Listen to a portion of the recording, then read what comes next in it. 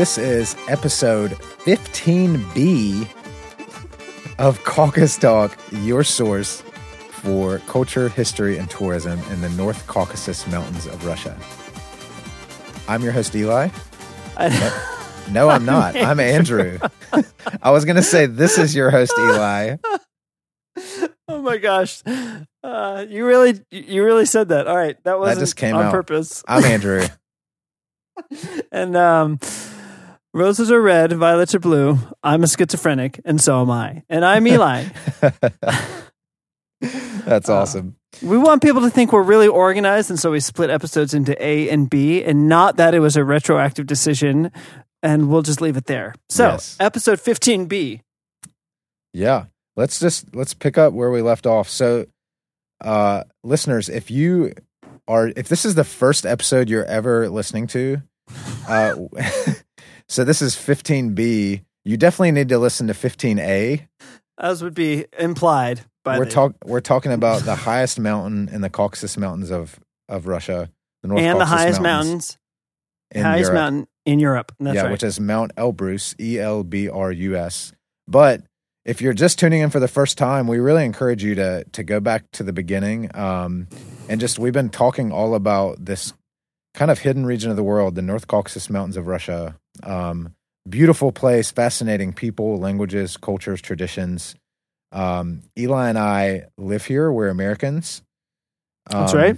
So we have a unique perspective, listeners, because we're not from here, but we live here. And yeah, we just have really loved all we've learned about the people here and history and just life. And so we just want to invite you kind of into this place. Yeah. I like to call it an inside out perspective because we're outsiders living on the inside and we're sharing with other outsiders from our perspective of what life here is like. Also, if you Google or if you do a news search on the Caucasus, you will inevitably get almost entirely negative news, which is unfortunate. I mean, that's how it is in a lot of the world. But to this day, much of what outsiders know about the North Caucasus is sparse, incomplete, sometimes not even true, negative scraps of data. And we just want to weigh in with a lot of the positives because there are lot in growing. Yeah, thanks for clarifying that. That's definitely our goal.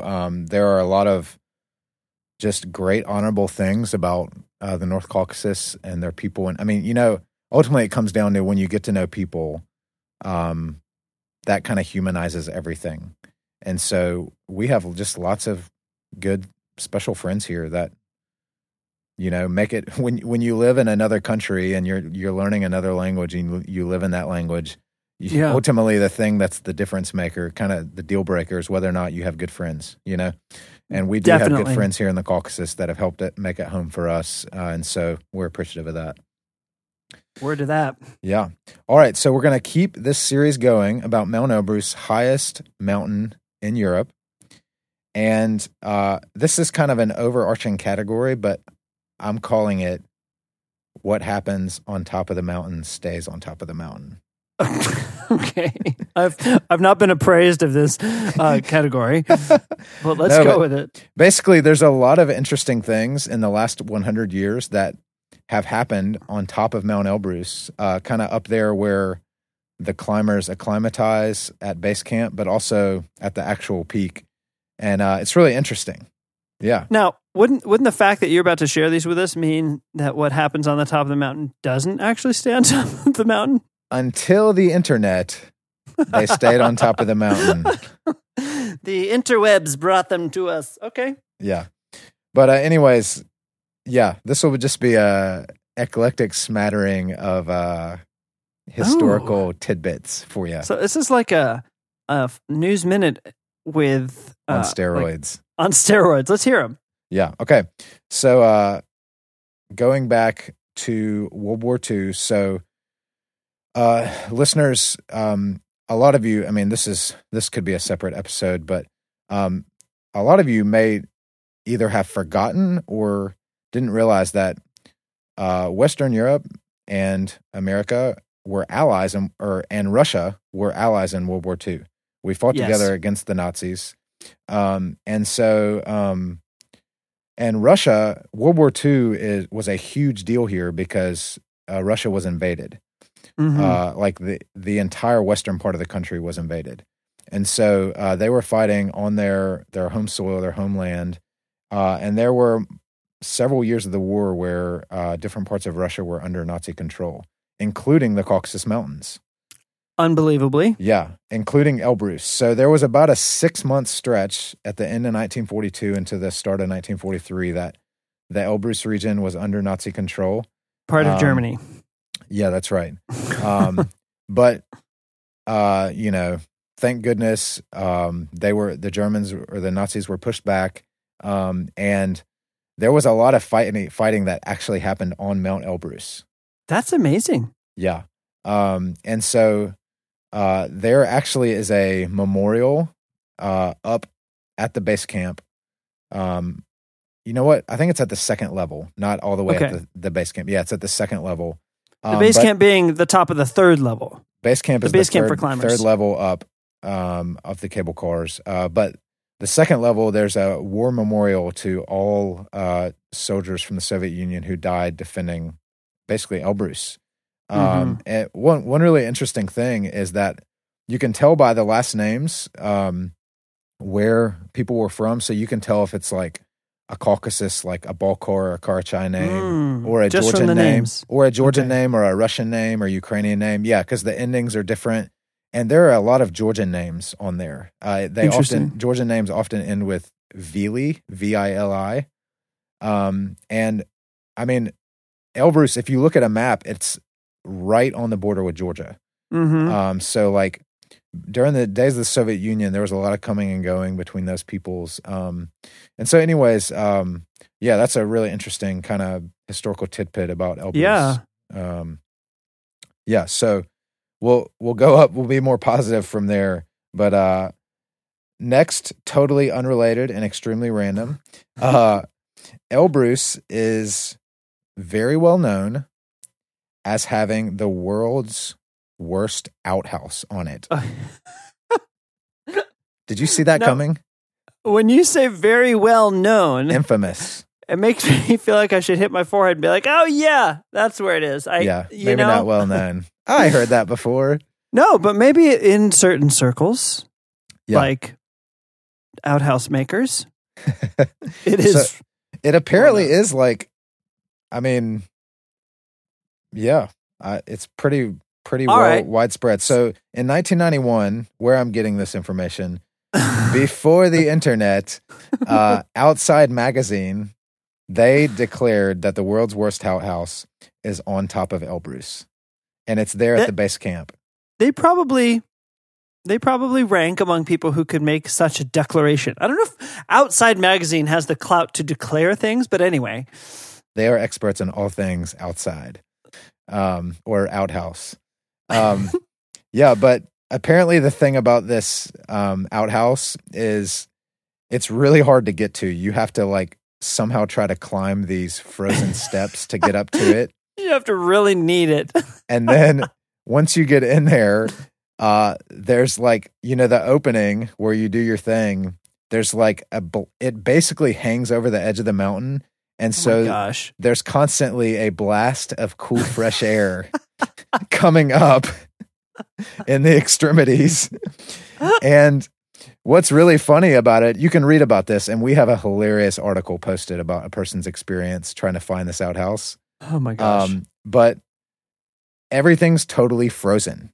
Oh, naturally. Yeah. So apparently, like, it kind of looks disgusting when you go in there, but everything's frozen, so there's zero smell. So it actually can't gross you out. That's the answer. That's the answer to having my children. So we will freeze our bathroom. And then no matter what our children do in everything goes. It won't stink. All right. Perfect. Yeah. So anyways, that's, I know, really random. But Andrew, my wife's family has a family reunion in Washington State at a place that claims to be the largest outhouse west of the Mississippi. Wow. This is one of those claims. It must have been passed down from like like pioneer men in the 1800s, you know. It's like, well, that's the largest outhouse I've seen back since we crossed the Mississippi. Because it obviously asked, you know, well, where's the largest outhouse east of that? But anyway, and I don't know how one verifies these things or if one should. But if I could go to the largest and then also to the worst, man, 2 notches on my outhouse belt right there. I can't say I'm going to be like seeking this out now, but I'm intrigued. Next time I'm up there, I'm going to ask around and see if I can at least get a picture of it or something. All right, let me just weigh in and tell you, I think I've been to one of the most picturesque outhouses ever. Oh, okay. And this was in the Tian Shan Mountains in Kazakhstan. It wasn't way high up. It was grassy and beautiful. But you're on this trail, which is wooded and on a ridge. And then these meadows kind of fall off the shoulders of the mountains to the left and right, just drop off down. And then huge green mountains rise up, on the other side of the valley. Anyway, this outhouse is like a beeline straight out this little meadow. And then right as it started to get steep, there's the outhouse facing out. And it had no door. Nice. I mean, it was really nice. I mean, you thought even if there's someone over there, like, you know, they're so far away. And it was just beautiful. It was quiet, breezy. Not a cold blast in the nether regions. How was the smell? I don't recall. I must have been transported by the view. Let's move on. Anyway, so we'll have in the show notes a link. You got to check this article out, listeners. It's pretty funny about that. Okay, next random fact. What happened on the mountain stays on the mountain. Okay. Literally, this one stayed on the mountain. So in 1997, this is kind of like a Russian, kind of an extreme explorer kind of guy. Alexander Abramov was his name. He drove. Oh. He got a car all the way to the top, the literal peak. Now, you corrected yourself by saying he drove, and then you said he got. All right, so both happened. He and his team of explorers, they drove a Land Rover. Oh. They drove it from the foot of the mountain up to the base camp. Oh, yeah. So you can drive, or at least they could drive. Yes, and it made it, but then they tried to get it all the way to the peak. Yeah. And naturally, they basically had to like pull it up the mountain, like with winch and chain. Did it? It couldn't handle it? Literally, the car was falling apart because of the elevation and how extreme it was. The elevation and like the extreme conditions. Because there's no gravity up there. No, sorry.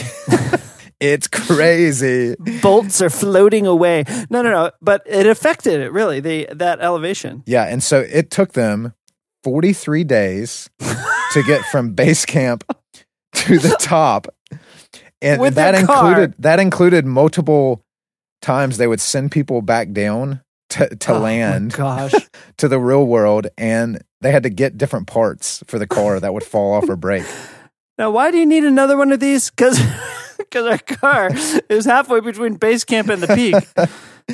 But they made it. They made it, and so like they're good in the Guinness. For them. This is the highest a car has ever been. I mean, in the world, this is one of those records. It's like, it's like a Guinness World Book of Records. Well, you can have it. And so they left the Land Rover up there, and basically came down to celebrate for a couple of weeks, do their interviews and all that stuff. Then they came back up the mountain to bring it down. And apparently they didn't learn their lesson. And somebody tried to drive it down from the top. And the car started like careening. The guy ejected and he was safe, but the car literally crashed down the mountain. And like, it's still to this day, its remnants are sitting in a bed of rocks on the side of Elbrus. Oh, that is a thing of beauty right there. That is the way. You know what all the other Land Rovers in the world are like? Man, what a way to go. They wish they could have their remains scattered on the side of Elbrus. Yeah, so, boy, I don't know, interesting. man. If I had 43 days, I don't think I'd spend it doing that. But hey, to each his own. We're talking about it now, so. to this day, Or I 20 don't know if we're later. suckers or if they achieved their goal or what. We got to find these guys and let them know that we gave them a shout out. Yeah. Anyways, that's pretty cool. Hats off. I do want to give a shout out to anybody in the Guinness World Book of Records deserves a shout out. So Alexander Abramov, good job. Woot woot. All right, next one. So Okay. again, we've talked about how because Elbrus is the highest mountain in Europe, it might not be well known around the world to your average person, but it's very well known among alpinists, mountain climbers, adventurers, etc. Now, let me just say this. Wait, hold on. You finish your thought. Well, so go ahead. Okay. Let me just say this. For those people who like the idea of mountaineering or accomplishing a big mountain, bear with me. I think Elbrus is a pretty sweet option. Now, you're thinking we're as close as Timbuktu. But if you're in Europe, a flight to Moscow is a few hours. Yep. And then a flight from Moscow to Pitigorsk is 2 hours. That's and then right. it's a 3-hour drive. So we're talking 1 day of travel, like one hard day of travel could get you from Western Europe to the foot of Mount Elbrus. Yeah, that's a and good then point. there are technical routes, but the main route is non-technical. Yeah, it's a really I mean, good you point. have to get in shape and all that, but it's just hiking. So you could summit one of the world's 7 summits. Just, take a couple weeks out and do. I mean, yeah, I know it's a big trip, but still, compared to some of the other mountains out there. Just putting that out there. Yeah, it's just hiking, guys. It's just hiking. What are you complaining about? I'm sure our upcoming interview with Milo, who's an It's American going to climbing humiliate me and be like, will- yeah, you don't know what guy, you're he talking will about. rebuke us for our amateur hour thoughts. All right. No, yeah. So The next one that stays on the mountain. anyways, the reason I'm bringing that up is because there are several worldwide events that happen on Mount Elbrus every year that are really well known in kind of the extreme athlete realm. So I don't even know if you knew about this, Eli. One is called the Elbrus Race, and this happens every year, May 1st to 8th. What kind of a race is it? A foot race? It's a winter sport. There's different winter sport competitions because in May on Elbrus, there's still snow. People are skiing, snowboarding. It's kind of wrapping up the winter season there. Yeah. So some of the races there's a high speed race. We're talking about in the snow. There's a vertical kilometer race. Wait a minute. High speed in a vehicle or just it's some form of winter sports. So it's Okay. either, I don't have all the details on that, but it might involve either skiing or climbing. Okay. Yeah. There's a snowshoe All right. race and then a ski mountaineering race. Sweet. So it's kind of like people from around the world who are into extreme winter sports, they converge on Elbrus for that week. And listeners, May 1st and May 9th are huge Russian holidays. And so it's right there in that chunk of time. Perfect. So anyways, Yeah. that's one. It's called the Elbrus Race. So lots of people around the world come and participate in that. And then every August now is the Adidas Elbrus World Race, it's called. Okay. And this is basically trail running. It's for long distance runners. I'll say. And there are 5 different distances of races. But people from all over the world come for that week of events as well. Kill you, really really kill you, make you wish you'd never tried. Yeah. Yeah. But and bury you standing. I had never heard of those, but it kind of shows this place is on the map, for people. Andrew, which one are we going to sign up for? I think we owe it to our listeners for you to do one of the races. Oh man. Just do the short one. Do you have the distances? I could do it mic'd up. I don't have them on me, sorry. That's all people want is a good solid couple hours of you panting. That would be good comedy. No, actually, I ran a half marathon last year, and I heard about a few people said there's a race around Elbrus that's a 70-mile race, like around it. the base or something. Yeah, that's it. That's the world race. One of the That's the ultra longest. marathons. Yeah, Yep. ultra marathon races, which doesn't really appeal to me personally, but I admire Yeah, from a distance. yeah, it's Yeah. really cool. On the map, baby. That's it. Yeah, it's definitely on the map. And I think, part of the impetus for this whole podcast and our hope, our earnest hope, and our sense is that the North Caucasus will increasingly be a destination, that it can open up and be something that people around the world can share in more and more. Yeah, yeah. So that's pretty cool. All right, now, Eli, I have a question. Bring it on. Do you know what glamping is? I not only know what glamping is, I have. Are you a glamper? I have friends. No, I'm not a glamper. Did I clip on that? No, I'm not a glamper, but I have friends who have built a glamper. Wow. They themselves. This is my friend. I'm going to shout out to Dan and Kristen in Washington State and their own glamper. So let's backpedal here. How would you define glamping? Well, it is an elision of two words, camping and glam or glamour. Uh-huh. So so glamping is basically like, from my understanding of it, it's like camping with style and comfort. So Yes. Yeah. there's ultralight, there's backpacking, there's kind of the survival thing. But then you also have the car camping thing. You might be like, oh, I do that. I go car camping. But a lot of car camping is just like sloppy, throw it in the trunk, Right. like explode your life out onto the turf and just kind of sit in your chair. This is not that.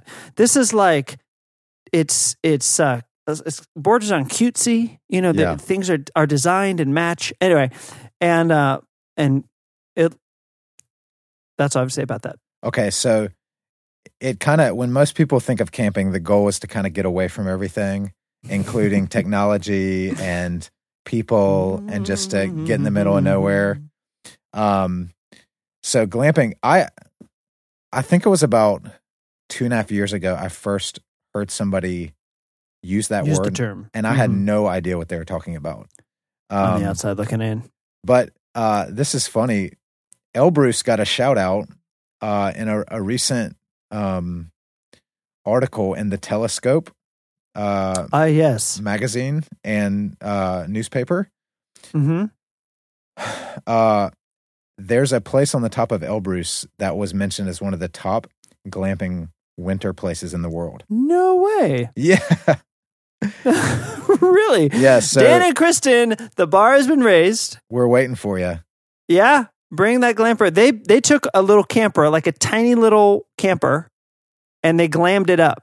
His wife's a designer, like graphic designer, and she did like cute little things, and it's all matched to curtains or whatever, and it was really nice. They took out the old like mustard shag carpeting and put in whatever. So I think they did that because he wanted to go camping with her more often, and Nice. you got to know your audience. What a guy. What a guy. Yeah. So listen to this.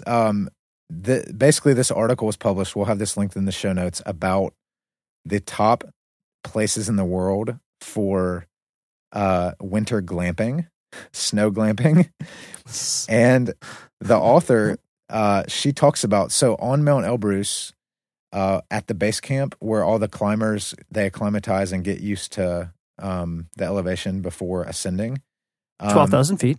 Mm-hmm. There's all these basically, they're not hotels, but they're, I think they call, is it capsules they call them? Barrel huts. But it's basically, barrel huts is what they're called. But it's basically all these cylindrical shaped things. It looks kind of like an oil drum or the back of a silo. Yeah, silo, but sideways that people stay in as they acclimatize. Well, so listen to what this author says. She says, with an unmatched global wow factor.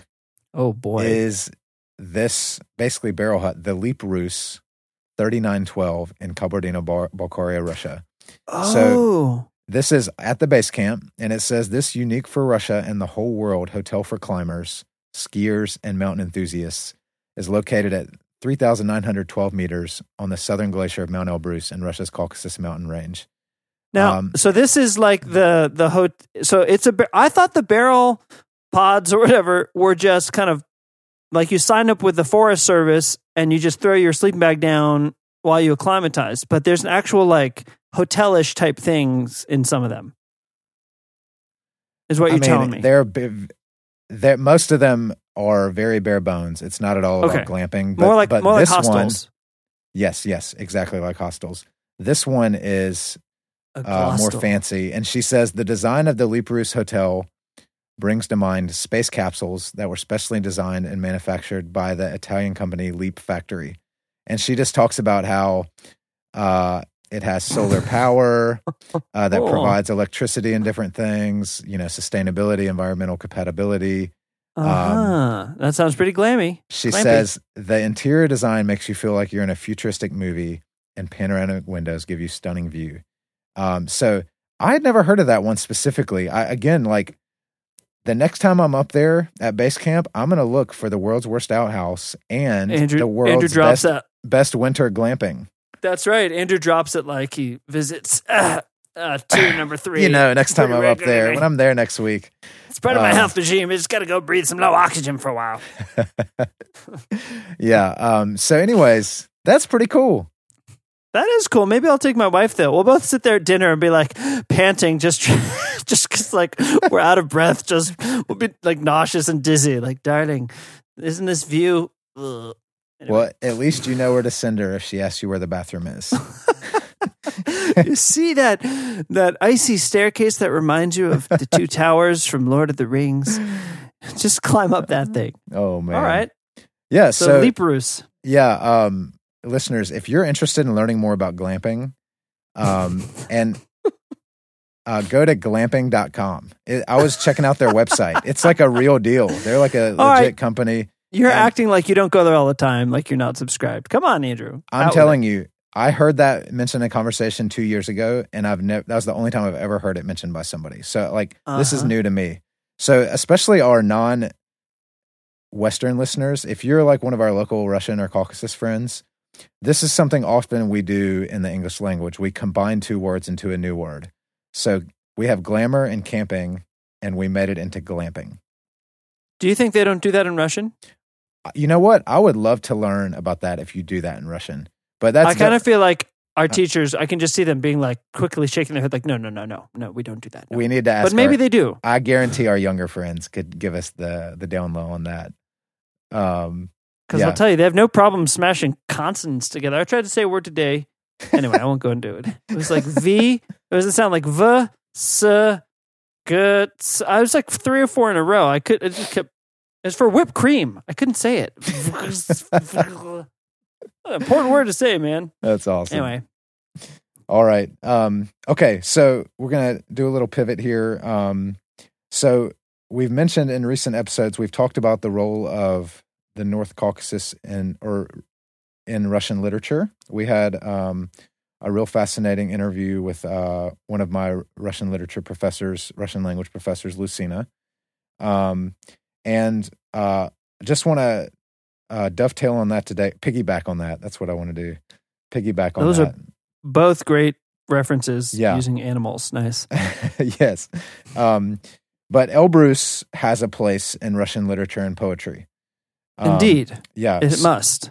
Yeah. And so we mentioned in the interview with Lucina how the 2 most famous Russian poets are Pushkin and Lermontov, Alexander Pushkin and Mikhail Lermontov. And Pitigorsk, the city that Eli and I live in, is famous all over Russia because that's where Lermontov lived most of his life. And then he eventually died there as well. Wait a minute.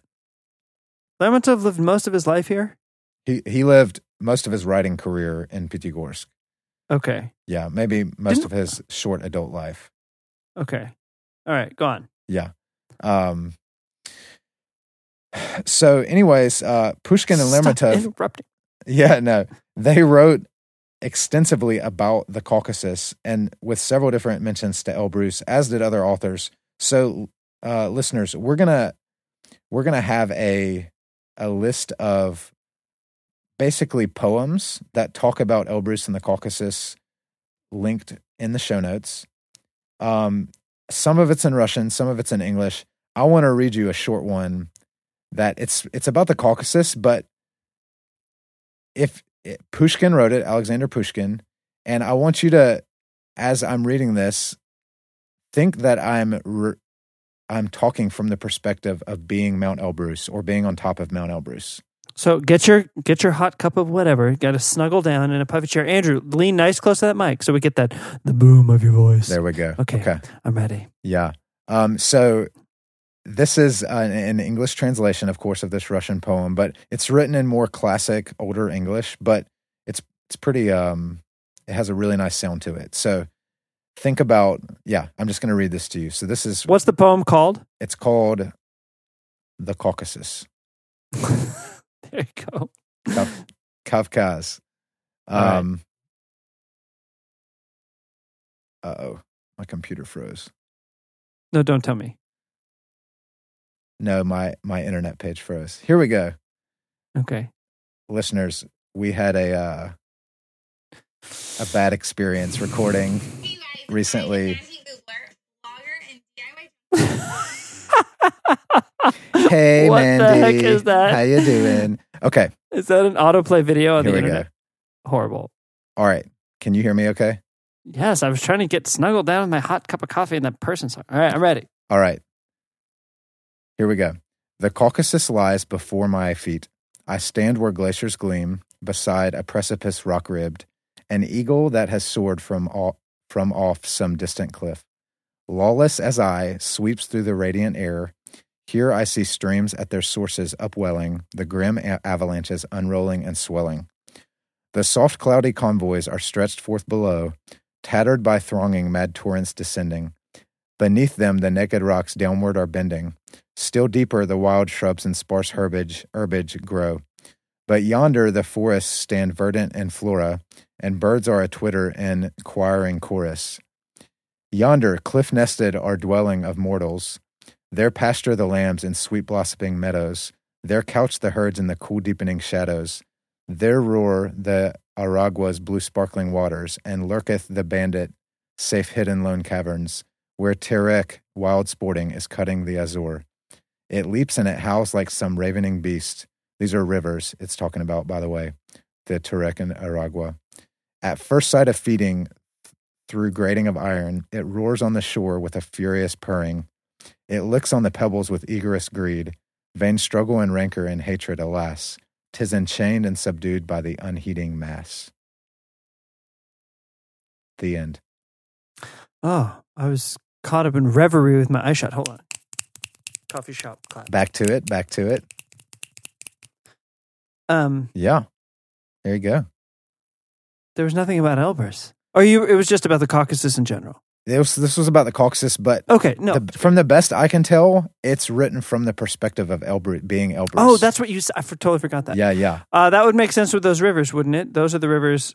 Are they coming down the Terek is through the North Caucasus, goes through the North Caucasus, the mountain. The Aragua is in Georgia, on the other side of the river in Georgia. Yeah, that was great, man. Yeah, translating poetry, it's amazing. I get suspicious when a translated poem rhymes. Don't you? I know. I'm like, how did that happen? What, you sneaky translator? Sorry. No, it was nice though. It's good. I get like the kind of takeaway I have from that is like how Elbrus looks down on everything else in the Caucasus, but has an amazing view of all the incredible beauty. You know, good call. Yeah. So, anyways, listeners, we'll have a link for Russian poems, some translated, some not, about Elbrus and about the Caucasus. So, yeah, for those of you who are interested in that, check that out. Check it out. Thank you. For sure. And then, you know what? Let's see. Oh, so that mentioned one last small fact about Elbrus, and then we'll kind of wrap this up. Elbrus has 22 glaciers on the mountain. Boom. Yeah. Man. So you can see, there's several of them that you can see kind of from the mountain and in other parts from other distances, but they feed into 3 different rivers that kind of come out off the base and run through different parts of the Caucasus. That's a lot. Yeah. Thank you, Captain Obvious. Yeah. Cool. So yeah, that's kind of, do you have any other insights or things you wanted to say about Elbrus? Speak now or hold your peace. Forever hold your peace, Eli. Yeah, I had heard actually just like one little tidbit about this piece of mythology from Pyatigorsk, and I told my son, and he wanted me to tell him the story of this, so I totally embellished it, made it up, and I don't know what the real story is, but in our city, there are 2 little mountains. There's a really little mountain, which is really a hill, called Mashuk, and then on the other side of the city is Beshtau, which is sort of our crowning piece of turf, which is in a Turkish word that means 5 peaks. Actually, that's what Pyatigorsk means. Pyat, Gor means mountain, 5, Pyat is 5. So it's this one mountain that's got 5 little peaks on it. Yeah. And anyway, someone told me that there's a story that Beshtau fell in love with Mashuk, who is this, gentle, green, verdant, green-sloped mountain. Yeah. But Mashuk's father was Elbrus, and he wouldn't let them marry. And so Beshtau got in a fight with Elbrus and clove his head, his crown, in the fight. And that's why there is a cleft taken out of the top of his head. I went on and on with my son. I did take the whole walk to school to tell him this great story. That's awesome. Yeah. So I don't know more about it. If someone knows, call in or send us an email. Yeah, some of our professors told us that as well. And one that's awesome you brought that up. The only thing I would add was the legend is they all turned into mountains, and then Mashuk, the smaller one, the lover who was not united with Beshtau, she's still grieving, and she cries tears of mineral water. With Mashuk has springs of mineral water. Me. That's it. Coming That's off the side perfect. of the mountain. Yeah. So anyways, weeping. It's a really cool local legend. It is a cool local legend, except that her tears smell like rotten eggs most of the place. But we won't hold that against her. It's a bitter loss. Yeah. That's a great romantic way to finish. You smell of rotten eggs. Yeah. Great, man. Yeah. So, listeners, I would assume most of you are like us, who you're just kind of normal people. You like seeing beautiful things. You travel sometimes. People are like, you guys are not that normal. But anyway, go on. I think all of us assume we're like the normal person. I stopped assuming that a long time ago. I've been you're disabused of that notion. Probably wise. But I do think that's what most of us think. Yeah. But anyways, we would love to hear if you have questions about Elbrus. Again, this is the main draw of the North Caucasus. So most foreign tourists that come to the North Caucasus region, some part of their trip is going to Mount Elbrus. Yeah. So yeah, I hope you learned something. And I haven't new. even been there yet. We're going on 1.5 years living here. I haven't even been to Elbrus yet. What? I know. Are you serious? I've never even been there. I mean, I've seen it crossing at McDonald's, which is, scratching the... No, we got to go, though. I got to go. Andrew's respect is I can just see it falling off a cliff right in front of my face. I feel like we just need to not release these episodes. I have never claimed anything in these episodes. You're the one who's thank been goodness for me.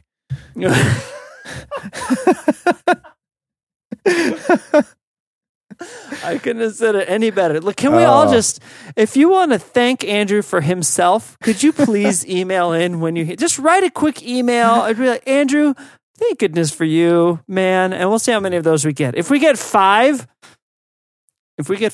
I don't know. We'll do something. We'll do something special. Promise people some more gifts. We'll mail them. I'll belly dance on the podcast. Oh my. I didn't. Which only Andrew will see. Is that what you've been learning in your Lesginka dance lessons? No, but at the same dance studio, they not only teach belly dance, but tribal belly dance, which I can't imagine and don't want to imagine what the difference between belly and tribal. Anyway, so I think we better wrap this up, land the plane. How we get so far from my podcast outlines, I don't know. That's what I'm here for, man. All right.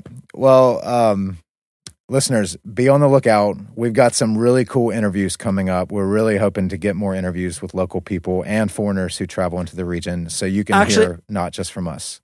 I'm going to go ahead and say this because even though I haven't released it yet, our plan now, starting January 2018, is that we are going to be releasing 3 episodes a month, no longer 2. We have upgraded our storage plan, and we are going to start putting out 3, and including just more interviews in between the long-winded episodes of us just talking. Yeah. Yeah, so be on the lookout. All right, and I think that's it. Yeah, listeners, check out the show notes. Again, we have relevant stuff in the show notes for you that we talked about. Check us out at our website, which is caucustalk.com, CAUCAS talk.com.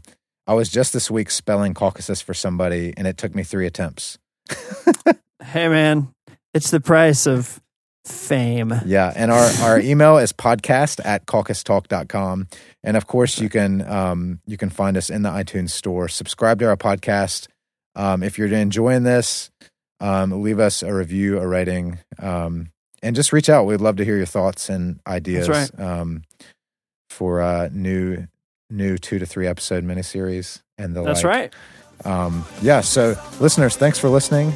This was episode 15B of Caucus Talk, your source for culture, history, and tourism in the North Caucasus Mountains of Russia.